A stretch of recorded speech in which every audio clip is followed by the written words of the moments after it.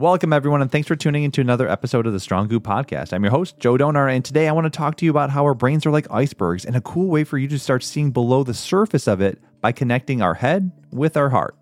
If you like what you hear in this episode, please share the love and support by clicking the like button and follow the Strong Goo Podcast for weekly tips and tricks for self-development.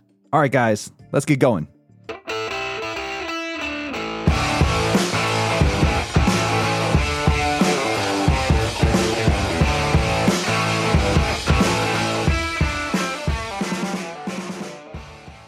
What up, my Strong Goo fam? Joe Donar here, and today I want to talk to you about how we need to get our imaginations back on track. I feel like we're losing the ability to create hope, love, or any lasting change due to the fact that we live in a conscious-minded world. A world that only believes the data we can see with our eyes but not feel with our hearts, because our hearts, which actually hold our imagination, are found in the land of intuition, which lives in what we cannot see but only could feel, and these feelings lie deep in our subconscious. So what I want to do now is quickly go over what the terms conscious and subconscious really mean, or at least how I view them to be. So this term conscious represents the thoughts and feelings that we are present to and aware of having it at one time. And that awareness is usually evident by our smell, taste, touch, hearing, or sight. Our subconscious part of the brain, where we hold our imagination and our dreams, is a little different though, because it operates below what we're aware of and it helps regulate everything that is automatic in our lives, like our heart rate, our breathing, or even our habits. This is like an operating system on a computer. It runs all the tasks in the background, while our conscious mind is more like an open app or a window where we place our focus and put all our attention into.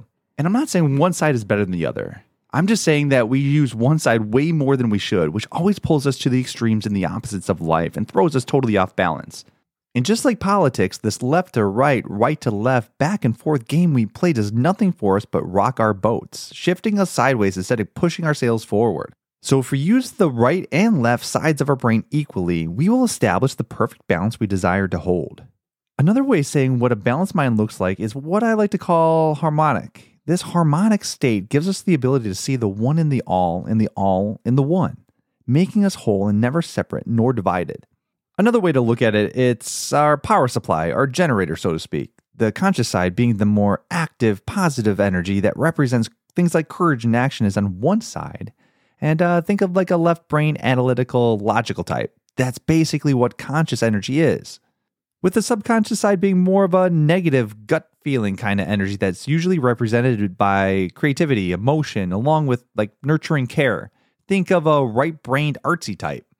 And don't get me wrong, which is a great Pretender song, by the way, and you should listen to it immediately after this episode. You're welcome. But I'm not suggesting in any way that negative is a bad thing, because we need negative as much as we do positive. For both sides are different, and that's exactly why they attract to each other like magnets.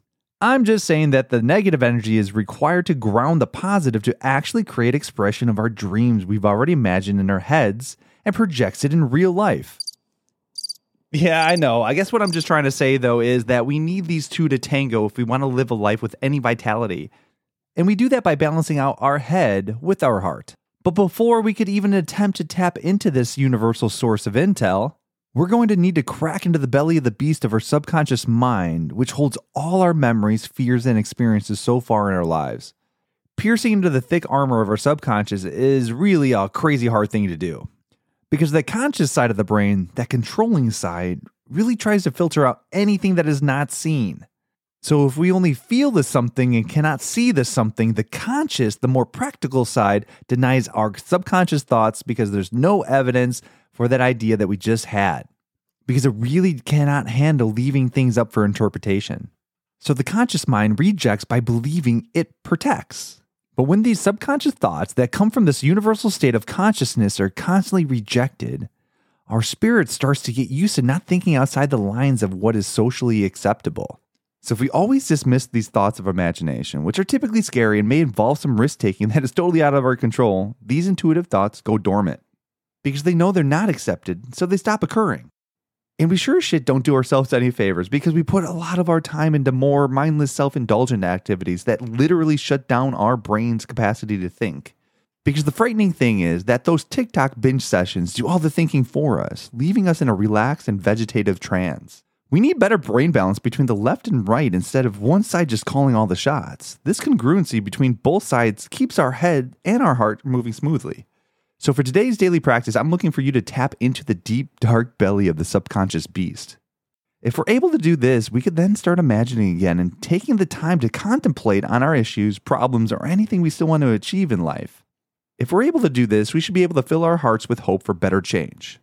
Whatever that looks like for you, as long as it's ushered with genuine love. So how do we crack into it? Well, I'll tell you a strategy that worked for me, and that was to eat a lot of weed.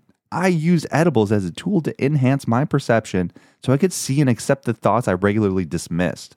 So I suggest you trying it, or at least in a state where it's legal like Illinois. And I'm not telling you to take a lot of it, just dabble with it by taking a little at first as you build your confidence up. Because I talk to a lot of people who say the last time they took some, they really felt uneasy and freaked out. This was probably because they took way too much of it, and I'm sure it's very similar to people having alcohol for the first time, or the second, or the third. There's a break-in period, so start slow with it, and I would suggest only taking about 2.5 to 5 milligrams if you know you have a lot of anxiety about it. And when you either smoke, eat, or drink your weed, make sure you are in a familiar space that is comfortable and relaxing for you. I also suggest laying down in a bed or finding another relaxed location in your home or something so you could allow your thoughts to run wild. I would also say try to focus on taking deep breaths in order to slow down your heart, and so your heart could slow down your conscious brain, allowing those subconscious thoughts to come out to play. And then take some notes immediately after the session. What you'll see is that you're creating the curiosity to become imaginative once again. And when we get our imagination back by connecting to what's not seen, we'll start developing the power to create the life we've always dreamed about, because now we're able to dream. So what are your dreams? Do you even know what they are? And when you find out what it is that you want, make sure you connect the mind, which are our thoughts, with our heart, which are our emotions. Combining these two will always lead us to better action as we move forward in our journeys in life and not just rock from side to side. All right, guys, that's it. Love happy, my friends. Thanks for listening. And remember, the work is the journey, and the journey will forever be the work. Till next time.